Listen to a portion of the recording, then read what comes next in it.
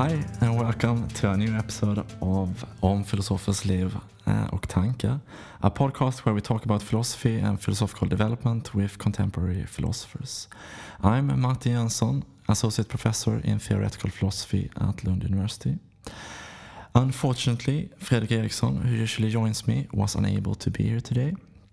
However, joining me today is Elisabeth Källecken-Damman, Chair Professor in Aesthetics at Uppsala University, a person who has worked on the cognitive value of art, neuroaesthetics, and the relationship between moral and aesthetic value. Welcome. Thank you very much for inviting me. We usually start off our probe into the philosophical development of our guest from the very beginning. So my first question is, what is your earliest memory of philosophical thoughts? Right. Well, it's a difficult question to answer, of course, partly because we haven't quite defined what philosophical thought is yet. But I do remember, as a fairly small child, I would even say maybe one of my first memories being that of entertaining all sorts of reflections and ideas and concerns belonging to what I would now call moral philosophy. I think things to do with injustice, things to do with moral deliberations in general, and so on. I think that's not unusual for children. So I think those kind of questions puzzled me fairly early on. Did you have many siblings? I have one older brother, Okay. and I'm sure I bounced many ideas of him, or many concerns. And in general, I grew up in a family where these questions were around, as it were. So especially, I guess, the ones with a kind of moral flavor. So I think that was a positive environment inviting that kind of reflection. Were your parents academics? Or? They are academics in the Swedish sense that they are university educated, but they are not active at university themselves. No. I see. So did these thoughts and concerns stay with you when you grew up, or? Yes, that's right. I mean, in various shapes or forms. I think my kind of occasional trips into kind of philosophical reasoning went up and down. But I think important to me, looking back now, of course, was when I, as a teenager, started to study more intensively maths and chemistry and biology and physics. And although I did enjoy that, there was always a sense to me that I didn't quite understand why I couldn't be asking the questions that I was interested in. And I found it terribly frustrating in chemistry, for example, when I was told that here's just a rule, or here's a name, or here's things as they are. And I think I mistook that for a frustration with science up until the moment when I arrived at university and I took a philosophy of science course and then a propositional logic course, and I realized that these were the questions I always wanted to ask about science. What do we mean by evidence? What is a law of nature? Those kind of things. And so I kind of reconciled myself with my earlier frustration. And of course, that's nothing to do with the disciplines itself. I think it was just the way it happened to be taught to me when I was a teenager. And from taking that course, you stayed with philosophy, or did you have sort of other careers in mind? No, that's right. I mean, I think, in fact, I was quite set on studying law as a teenager. And in the last year of school, I went to a French-speaking school in Brussels, and we had the wonderful opportunity to study what was then called French literature, but which really encompassed philosophical thinkers like Montaigne and Diderot and Rousseau and so on. And so I made a U-turn pretty much in the last few months of school and decided that although I liked the rigor and, of course, the systematicity of what I imagined studying law would be, that I really wanted to apply myself to philosophy, and so that opened up a world to me that was more kind of an intimation of things to be than the kind of philosophy that I was really attracted to. But then that made me leave Sweden, abandon my plans of studying law, and head off to the UK to study philosophy at the University of Edinburgh. Oh, I see. So, what kind of questions were you concerned with around this time when you got to Edinburgh? Well, I think I was mesmerized by most kind of subdisciplines. I really enjoyed logic and also, as I said, philosophy of science. Ancient philosophy seemed wonderful to me. The kind of the way in which the metaphysics and the epistemology kind of come together in studies of ancient philosophy, and also. And I think what got me in the end, the moral philosophy, the value questions. And that's what eventually led me to my current research interests. Right. So did you begin writing a PhD in Edinburgh? Or? No, so after a few years of studying there and also doing my Master of Science there, as they call the kind of a text-written master in Edinburgh, as a dissertation-written based master, I headed off to King's College in London to work on the philosophy of Kant. So I wanted to work on the third and the second critique, so the way in which we think about how moral and aesthetic value exists in the world, how we can come to have knowledge of that kind of value, what it says about us as agents of knowledge, if you like, and those kind of questions. I see. And who was your supervisor? Well, I worked with various Kant scholars to begin with, including Malcolm Budd and Anthony Saville, particularly. And after about a year, again, I guess there was a kind of some kind of philosophical progress in my thought, because I realized that this piece of writing was not going to be a scholarly piece of exegesis on Kant, as it were, but rather a piece of current analytic philosophy on some of the questions that are central to Kant's second and third critique. So I moved on and started working with the late Peter Goldie, who became a wonderful kind of source of inspiration and friend, and we continued to work together for several years after I finished my PhD. All right. So did you stick with the question of the epistemology of value, or? So my PhD thesis was about the possible objectivity of value judgments. So I called it a reasonable objectivism for aesthetic judgments towards an aesthetic psychology, and that last bit was a kind of homage to Kant to a certain extent, because the way in which I conceive of this question is not just in relation to the various parallels that exist with moral judgments. So, how can we compare the objectivity of aesthetic judgment with moral judgments? But also the way in which these questions must start in what you might think of a broader kind of philosophy of mind, of trying to understand what is possible both in terms of perception and in terms of our kind of more rational abilities, also our reason-giving capacities in forming judgments. I guess there's a very strong element of kind of the aesthetic epistemology that drives the thesis, but as I said, in broader terms, also including the philosophy of mind, I guess. Oh, I see. So can you tell our listeners a little bit more about your position? So what does it involve, this reasonable objectivity?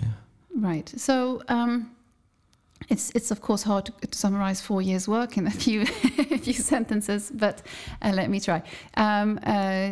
Generally the thought, of course, is that, and this is true just as well of philosophers as the non-philosophers around us, that we think of subjectivity and objectivity as two distinct concepts, which might even be mutually exclusive to a very high degree. You can have different kind of ways of visualizing the relation between them according to a spectrum or a kind of a dichotomy, if you like. But generally, that something is either subjective or objective. And of course, one of the things that Kant teaches us is that this is an oversimplified way of understanding the relation between the subject and the object of experience for the subject. That this is something much more interactive, to use a current kind of word. In any case, that this is a relation which calls for a much more sophisticated understanding. And so to that extent, the fact that aesthetic judgments, moral judgments, and of course other kinds of judgments too, are subjective in the sense that it is we, as subject of experience, who make them, that various aspects of that experience affect the outcome of our judgment, as it were, does not at all exclude, as I see it, the fact that these judgments can have what you might think of as an objective standing. Okay, and this is also what Kant says in the Critique, in the third critique, the Critique of the Power of Judgment, which is published in 1790. Of course, our aesthetic judgments, our aesthetic experiences are based on our subjective experiences, because there are experiences. But this doesn't mean that these judgments don't have strong normative claims, so that they basically, that when we make these judgments, we expect others to agree with us, or that there is a sense in which it's not just for you to decide whether you want to agree with this or not. There are reasons we can appeal to. There are objective features of the object of appreciation that we can point to justify, to explain, and to ground our judgments. So a reasonable objectivism is basically the idea that we can give good, normative, well-grounded, non-agent neutral reasons for our aesthetic judgments, and that they enjoy a certain degree of objectivity, which is stronger than the one we usually tend to accord to them.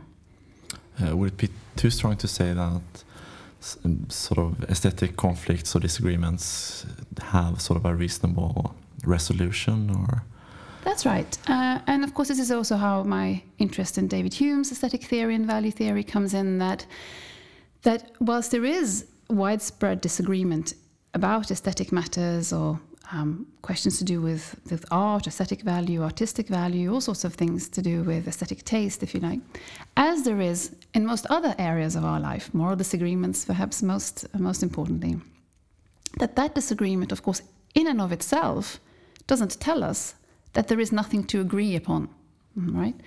So that we just need to dig deeper, basically. Right. Would you say that there's always sort of a resolution to the conflict? There's always sort of a right answer concerning? Well, I think there are many different kinds of aesthetic disagreements, right? So I'd want to be a bit more specific before I give a yes or no kind of answer to that. So say, thinking just in general kind of philosophical terms, if I want to ascribe a property such as elegance to an object of appreciation, and you say, no, we cannot ascribe this particular property to this object of appreciation, then we're in a kind of P and not P kind of situation. And so it really is a question of saying either it has something or it has not. In those kind of cases, I think there most probably is a resolution to be had. But then there are other kinds of aesthetic disagreements, and you might take issue with the fact that we even call them aesthetic disagreements, right? Where it's more a question of perhaps intensity or degree of something. So you might say that this is fairly, this is very elegant, or you might even call it beautiful, or something along those kind of lines. And I might say, yes, that it was rather harmonious, or something like that. So, I don't really see that in those kind of cases there is a strong opposition. Opposition, exactly. And in those kind of cases, we might want to say that it's not so much a disagreement to be resolved as that it's an invitation to engage in a conversation about why we chose to ascribe those particular qualities to things and not others. And then more often than not, there is plenty of opportunity for a kind of getting closer to each other's positions, right? Whilst retaining your own individual perspective. Okay. So this was sort of topics that you dealt with in your PhD thesis. That's right. And when did you finish? 2003. 2000. Did you stay in London then, or? Right. So I stayed in London for 3 years after that. First on a research project as a postdoctoral research fellow. First on a research project to do with the philosophy of conceptual art, because it struck me and my supervisor Peter Goldie that there we were sitting in the middle of London. And for those of you who know where King's College is, you'll know that it's on the Strand. It's literally right by the Thames. We're overlooking various art galleries, concert halls, and so on. That the examples that we as philosophers of art or philosophers of aesthetics kept using or referring to were examples or were artworks and instances of that were made perhaps 200-300 years ago. And there we were with the various modern art galleries. The Saatchi Gallery had just opened. And it seemed absurd to us that we hadn't taken this into account much earlier. Of course, some works like the first kind of works of conceptual art you might think of as Marcel Duchamp's works from the very early 20th century, were pretty much 90 to 100 years old at this point, and we still hadn't managed to incorporate them into our kind of canon of examples. So we worked on the philosophy of conceptual art. That was the first project, and I actually had my viva my doctoral viva on the Friday, and I started work on that project on the Monday. so there wasn't much time for a holiday. And then that project was immediately followed by another research project funded by the Arts and Humanities Council on the kind of more what we called kind of the empirical aesthetics approach, which at that moment, of course, this feels quite a long time ago now, but at that moment, again, hadn't really been addressed. Of course, experimental philosophy was growing. People were starting to look at philosophical psychology and all sorts of connections between a fairly empirical way of doing psychology and the connections or the implications it had for philosophy, but it hadn't really been applied much to aesthetics yet. And so we started thinking about that. And worked on all sorts of questions to do with trying to understand the empathy that we have for fictional characters, to what happens in our brains basically when we listen to music. So there was both an element of an overriding project, kind of if you like, kind of a meta-philosophical project about how should we, as philosophers of art or philosophical aestheticians, take all this material and this kind of work? How should we build that into our own work? But there was also an attempt to address quite specific questions that have puzzled philosophers of art, as I said, to do with the visual arts, music, and so on, and see if psychologists or had anything specific to say on those particular questions. So did you carry out experiments yourself? Only on ourselves, I think. Okay. No, we didn't. We talked with various colleagues in different departments about the results that they had got from doing things, and there was also at the time a strong team of music psychologists at King's. So we worked with them, but we didn't devise any particular experiments ourselves. No. I see. So your work on conceptual art, did that pose any particular problems for your view of an reasonable objectivism? Because you expect that there might be more disagreement for conceptual art. Right, of course. And this was also one of the driving forces behind why we wanted to, or the project, and why we wanted to think about these questions more carefully. Because, of course, as you know, conceptual art really gives rise to a lot of strong feelings. You hate it, you love it, you think it's useless. I mean, really or not, of course, conceptual art really seems to be so provocative just by its very existence. And it seems fairly clear, even at a brief kind of fairly superficial philosophical examination of the topic, that part of the strength of these feelings and responses to conceptual art is due to the fact that the targets of our judgments, of our responses, more or less emotional, is really they're all over the place. We don't know what to expect of this kind of art. We think we know what art should be able to give us, and we don't find it in this kind of art, so that perhaps irritates us or angers us. We don't know what to look for instead, and so on. So it seemed like when we looked at the full gamut of responses that all of us have to conceptual art, there was so much confusion at the base of that. So we tried to draw some distinctions, as philosophers do, and understand a bit better what the goals and the general kind of artistic but also philosophical aims of conceptual art tends to be, and see the extent to which that matches our expectations of that kind of art or not. I see. So after these two projects, did you sort of have ideas or thoughts that you felt that you need to develop, or other areas of application that you found interesting, or where did you turn to next? Yeah, and I'll admit that I was no enormous fan of conceptual art myself before I started thinking about it in philosophical terms. But one question that gripped me really early on, and that has stayed with me ever since in different guises, is the way in which also objects that are non-perceptual in an important way can be the targets of aesthetic appreciation.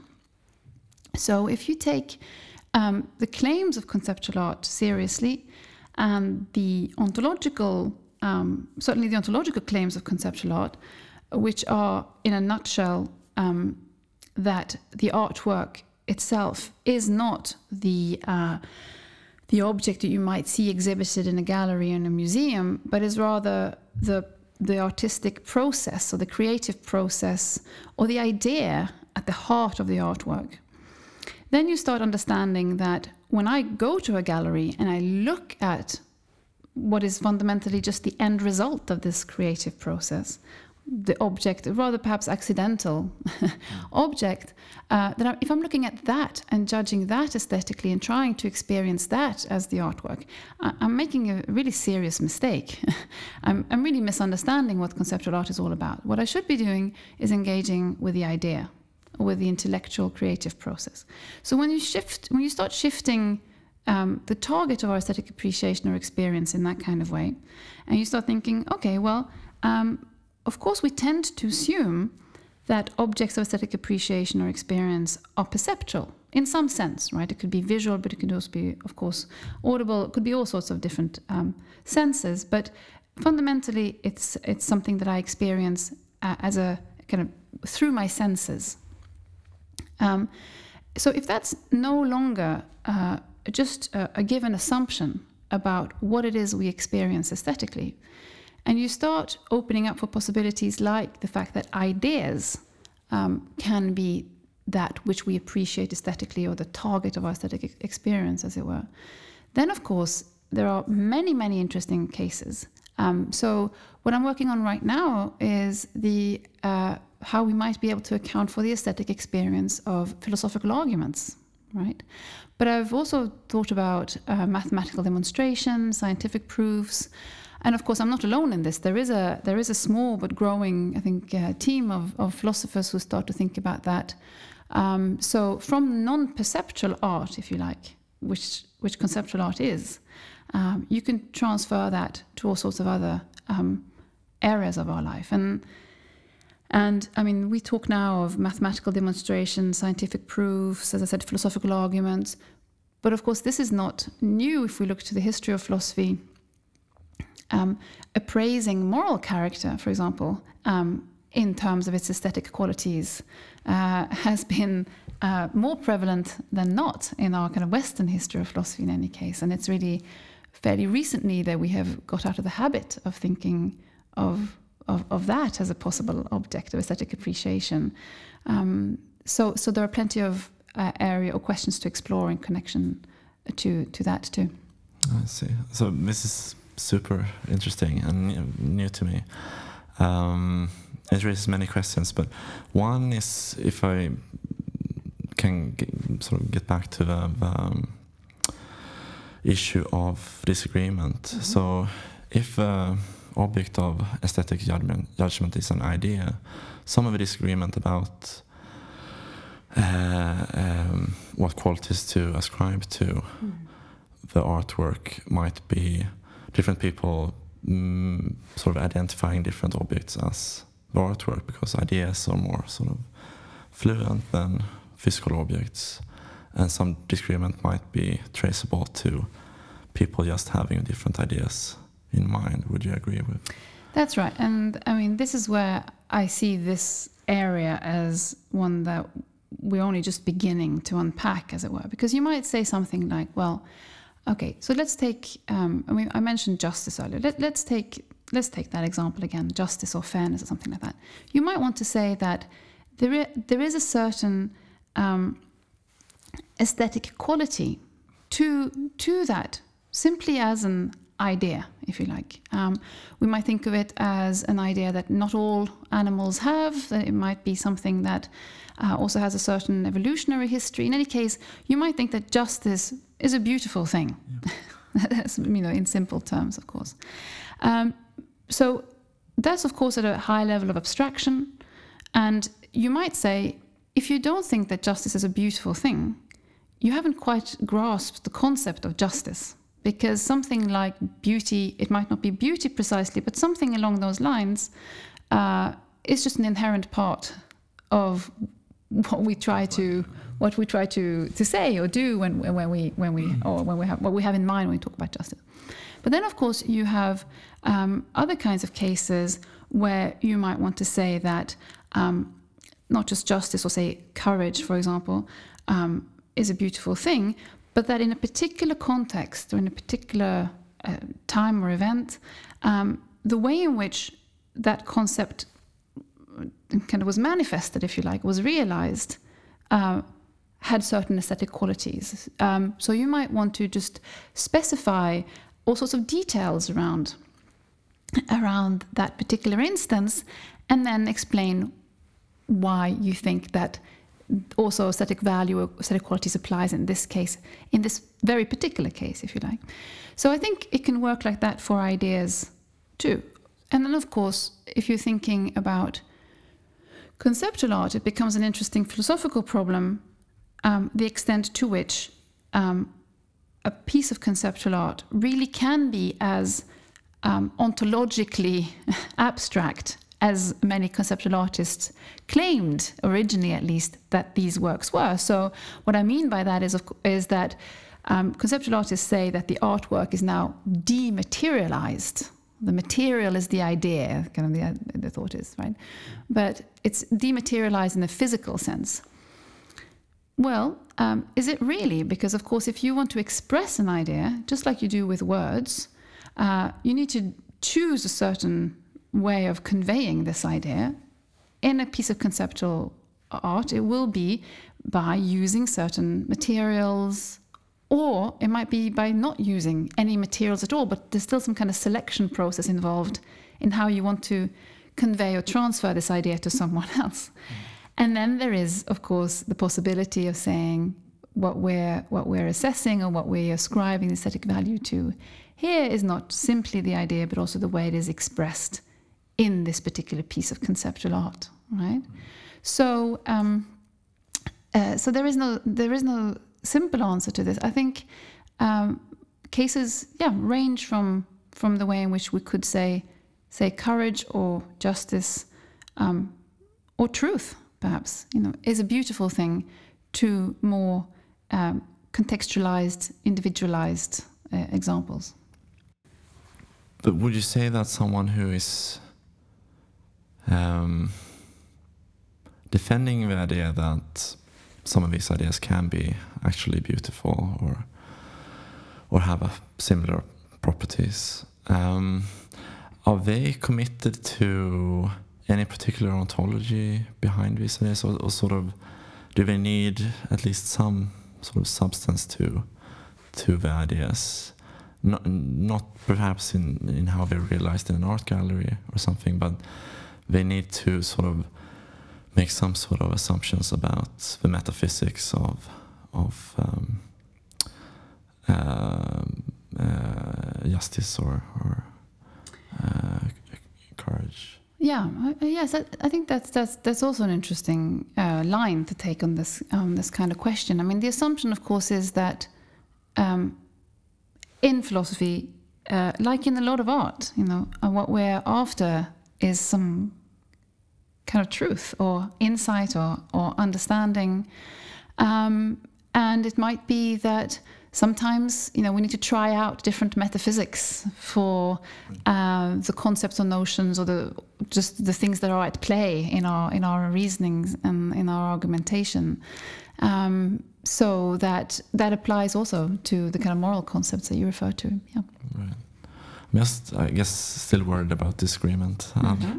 So if you have sort of an understanding of an idea as something that a functionalist might have, so having a particular idea is being disposed to think and behave in a certain way, you might have something that is too idiosyncratic to be shared by two observers of the conceptual art. They're not really sort of meeting, then there won't be perhaps actual disagreement. There will just be a seeming disagreement. That's right. And of course, as I said before, just in a passing way, but again, it's also a serious philosophical topic to address in this context. What we mean by disagreement exactly in this kind of case. So, but it might be.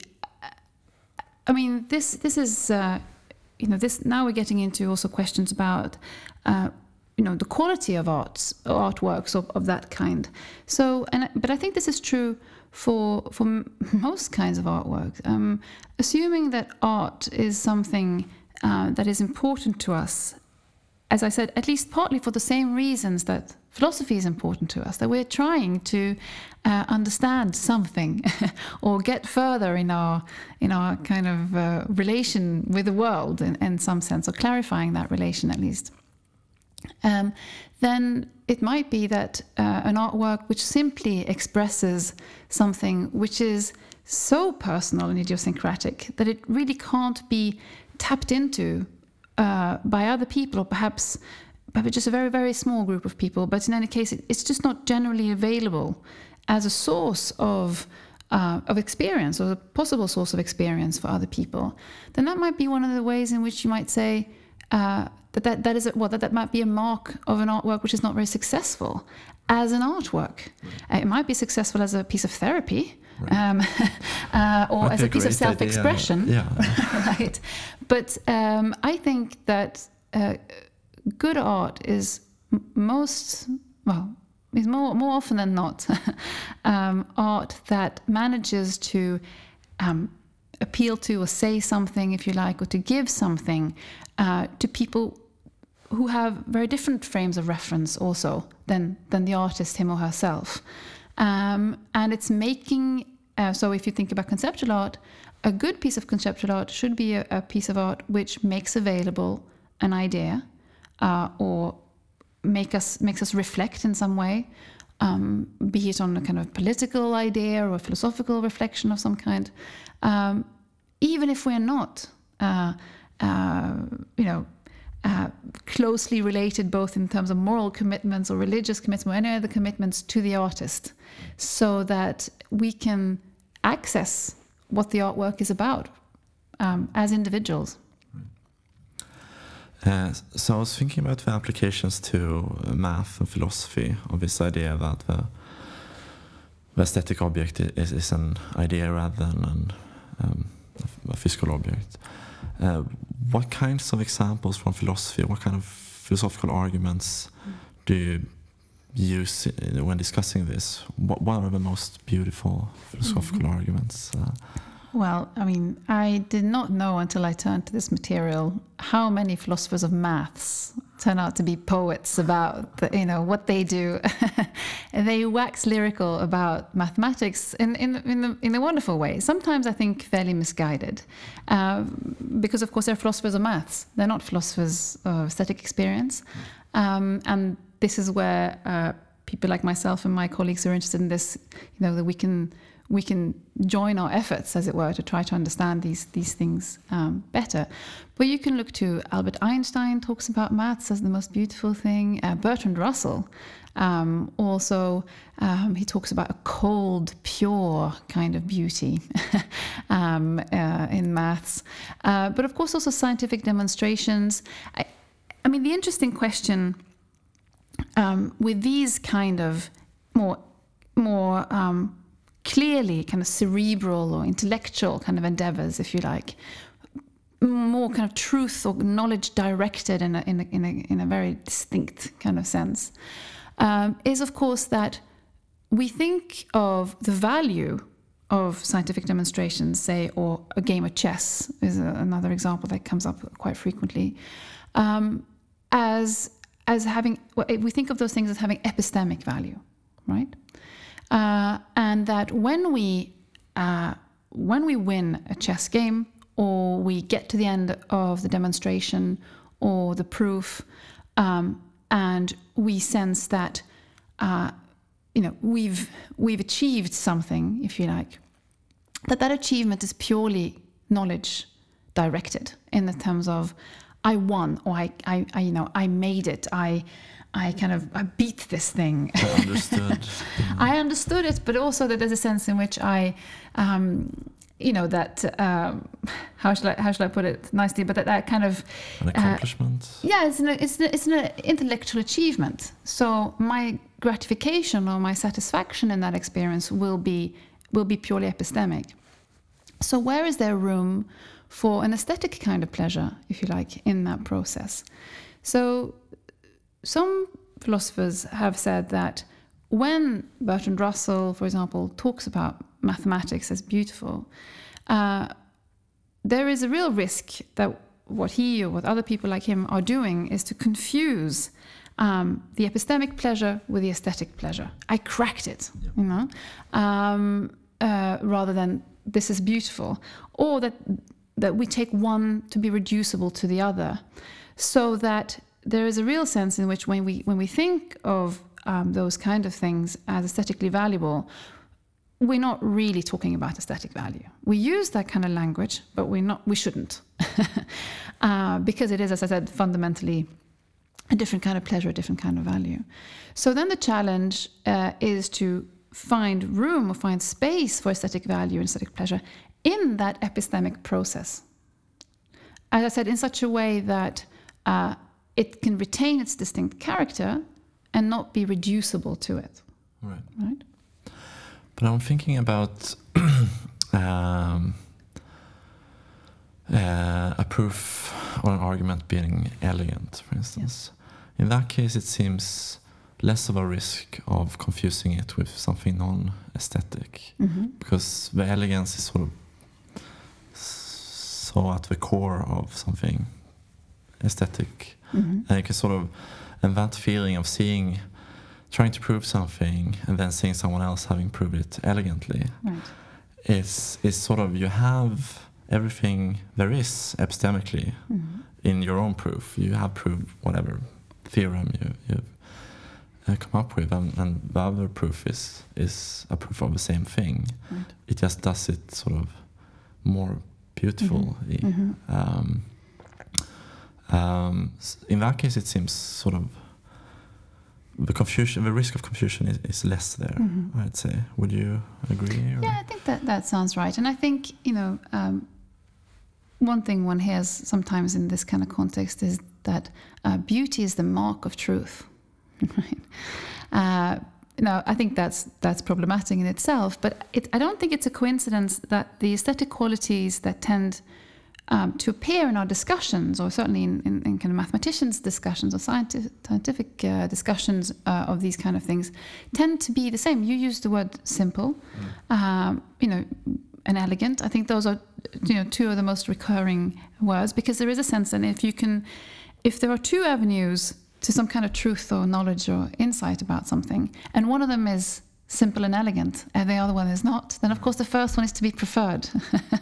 Now, again, you might really ask yourself the question why that is, right? If the end result in terms of the epistemic goals that we achieve are the same, why do we have this idea that there is some kind of that there is some truth to the idea that beauty and simplicity is the mark of truth in some disciplines? Right. But would a potential answer be then what it's beautiful? Or sort of, we choose this has an aesthetic value, and it having that value is sort of why we should choose that. That's only one way to go. And then, of course, that just raises the next big question, I think, which is how can aesthetic value, or in what kind of relations does aesthetic value stand in general to, in this context, cognitive value, and then, of course, in other contexts, moral value. So, we as philosophers, as analytic philosophers, we're really good at drawing all these distinctions, and it's an important part of what we do. At the same time, we must also, I think, be aware that to isolate, in this case now, different kinds of value from one another, as if they were kind of hermetically sealed from one another, is counterproductive. I think we must have clear and distinct concepts of different kinds of values. But it is one of the most important challenges, I think, if we are working in this kind of field, to think very carefully about the way in which these things can interact. And so, what does the aesthetic value contribute to the epistemic value here? Because it clearly does in some way, and we haven't thought about that sufficiently. Right. Up to this point, I would have assumed that sort of a value would be pragmatic or something. So a more elegant proof is easier to work with. Right. But I don't think that the pragmatic value of an elegant proof can explain the sort of the sensation I have when I see the proof, and I judge it to be elegant. It's something else, because most proofs I've come across I haven't worked with, or I have no sort of inclination to work with them at all.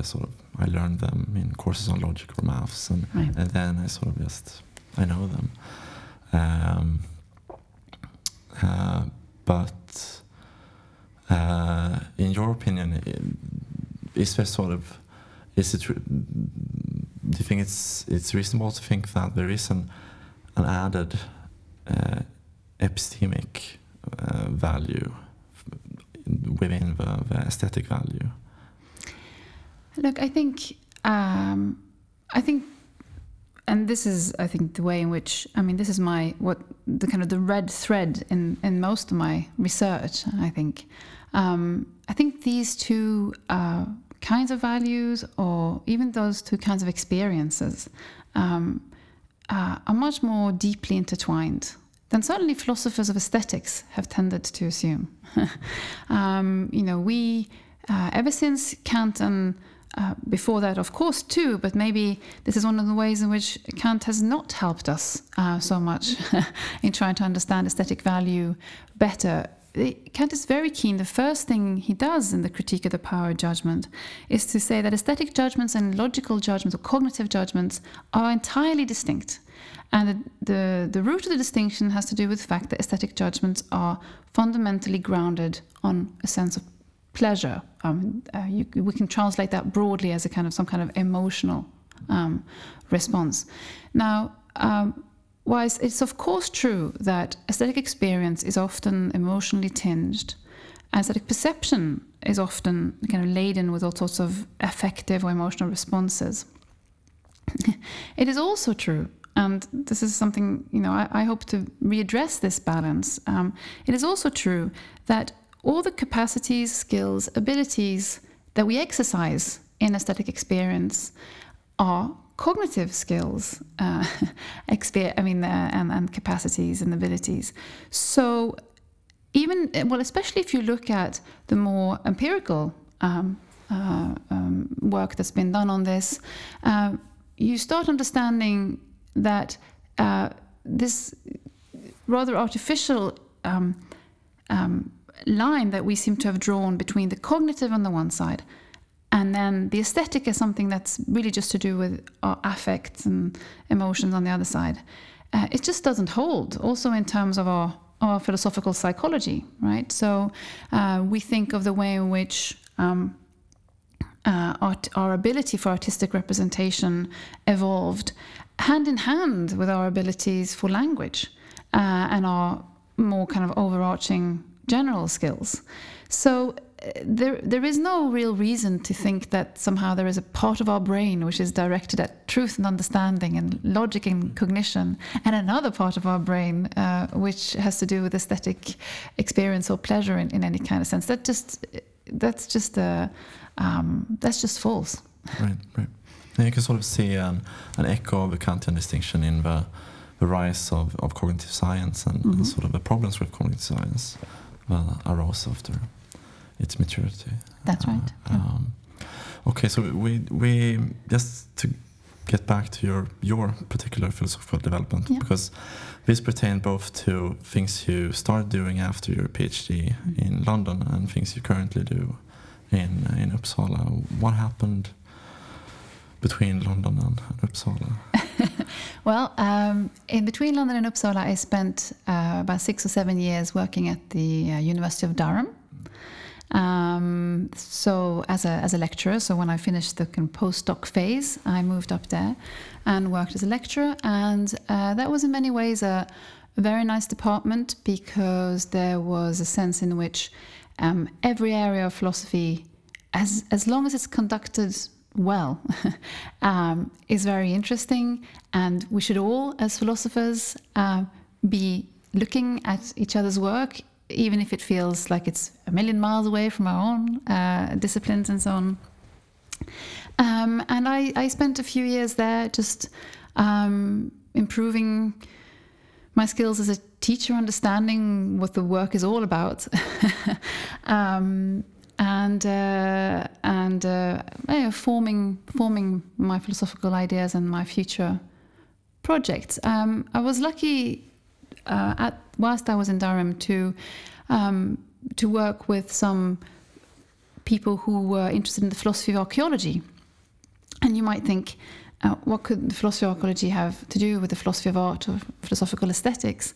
And it turns out it has a lot to do with one another. At least there are many different kinds of questions that are interesting. So I guess one of the research projects we haven't touched on, but which developed during my years at Durham, had to do with a research project we had on the ethics and aesthetics of cultural heritage.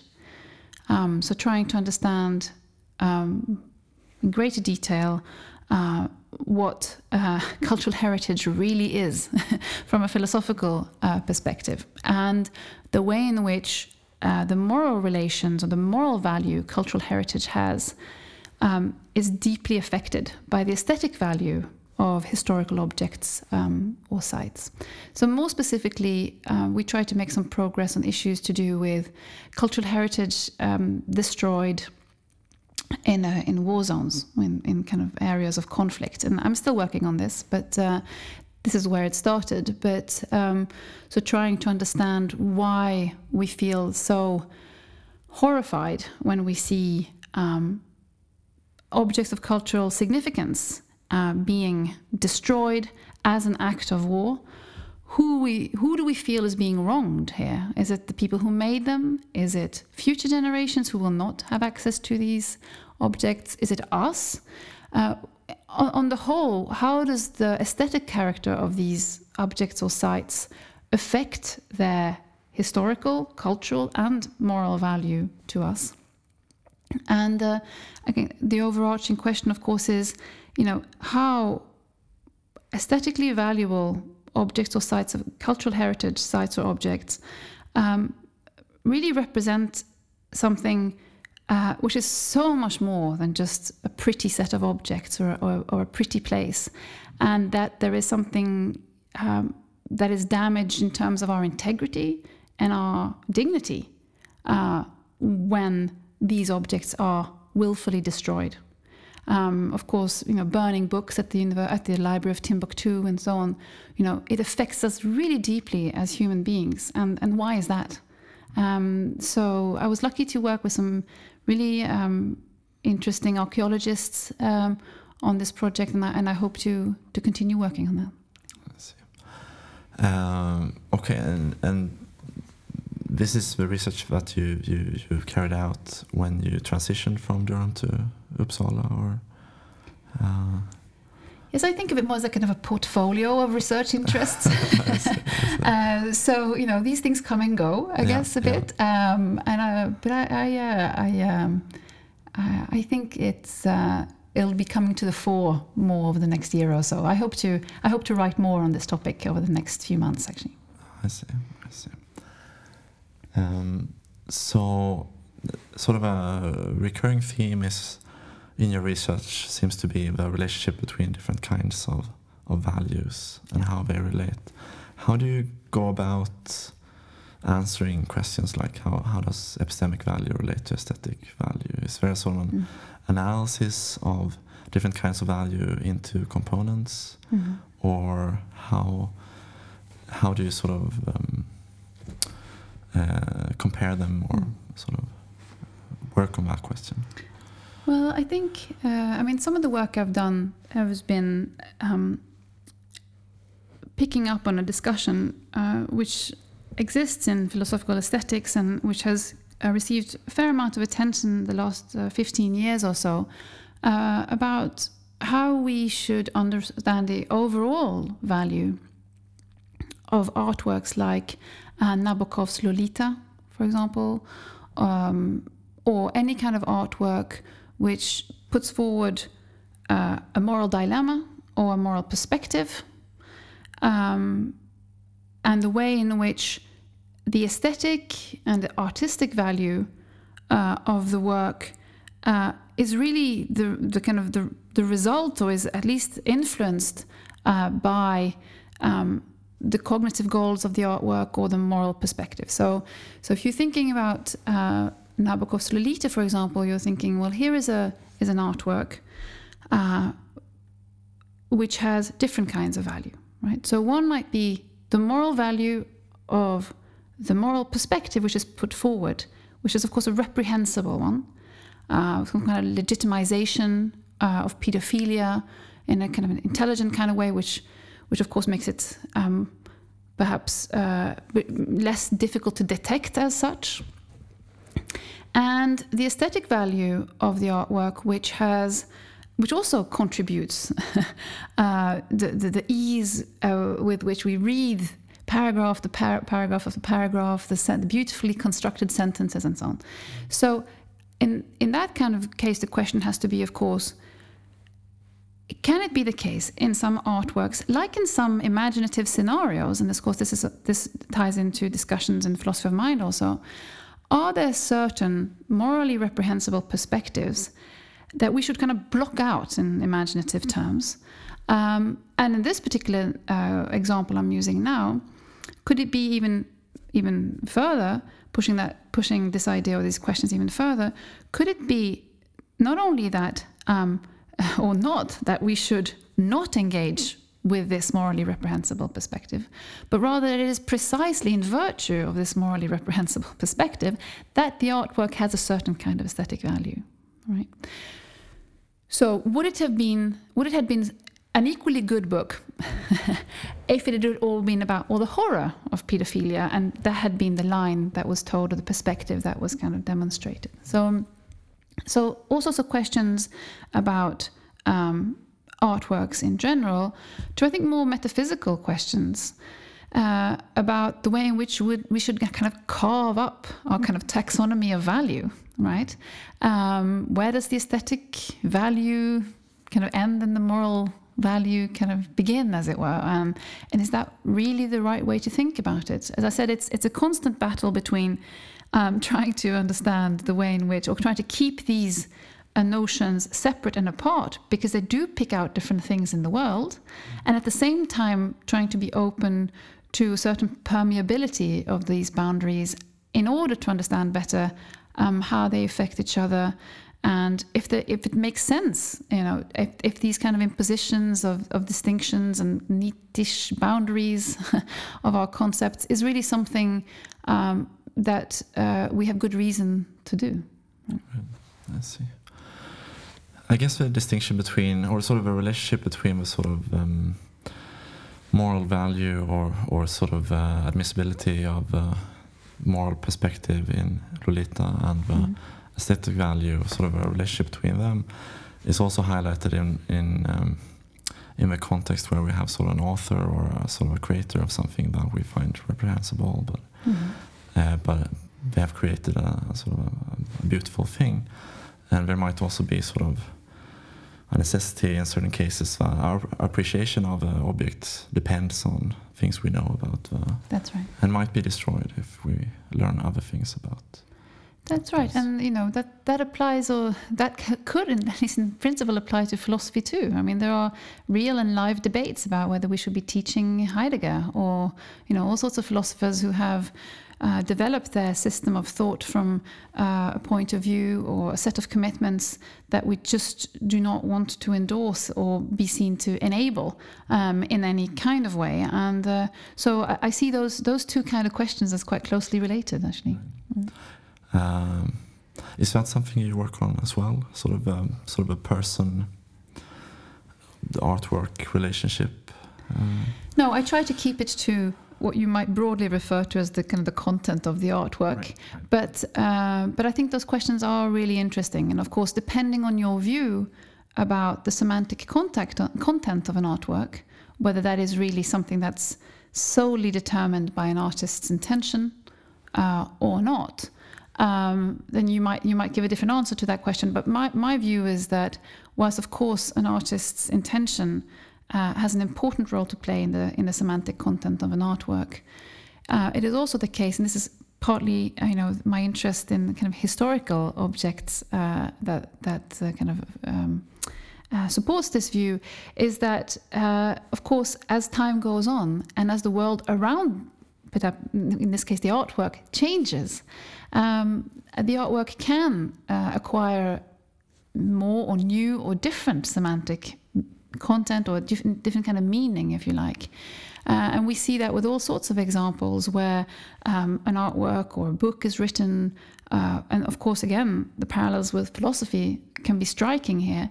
And then something happens in the world around us, a momentous event, 9/11 or anything that you like, and then we read the novel or the philosophical argument, or we look at this object in a different kind of way, and what we gain from it is quite a different set of insights. So I think cultural, historical contexts can go straight to the heart, at least of what we can, what a work can mean to us as well. Right. So before we conclude, I just want to ask you, looking forward, what you'd like to work on but you haven't sort of gotten the time to yet. You mentioned that you're working on the project on cultural heritage, yes, for instance. Yeah. What else is there about? I think I'd like to go back to some of the questions I haven't looked at for a while, also in terms of the PhD thesis I mentioned earlier, but more importantly, I think it is time for a certain kind of taking stock of all these strands of ideas and thoughts coming together. I mean, I mentioned earlier that, I think you also mentioned this, that the relation between different kinds of value is at the heart of my research, and that has taken me into many different directions.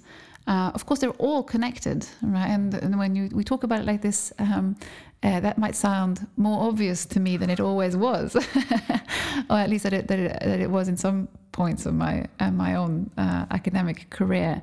But I look forward to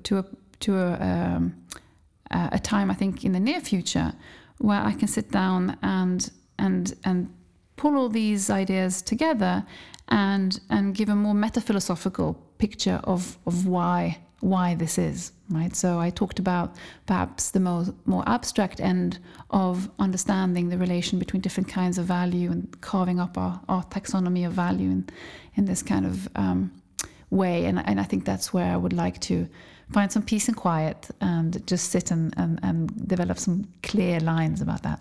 Okay. Thanks so much for coming. Thank you. Before we conclude, we'd like to thank HomeLabet and Larmstudion for the ability to record there. And we'd also like to plug our lecture series, The Road Less Traveled. So check out our webpage at www.fil.l.se for information about that.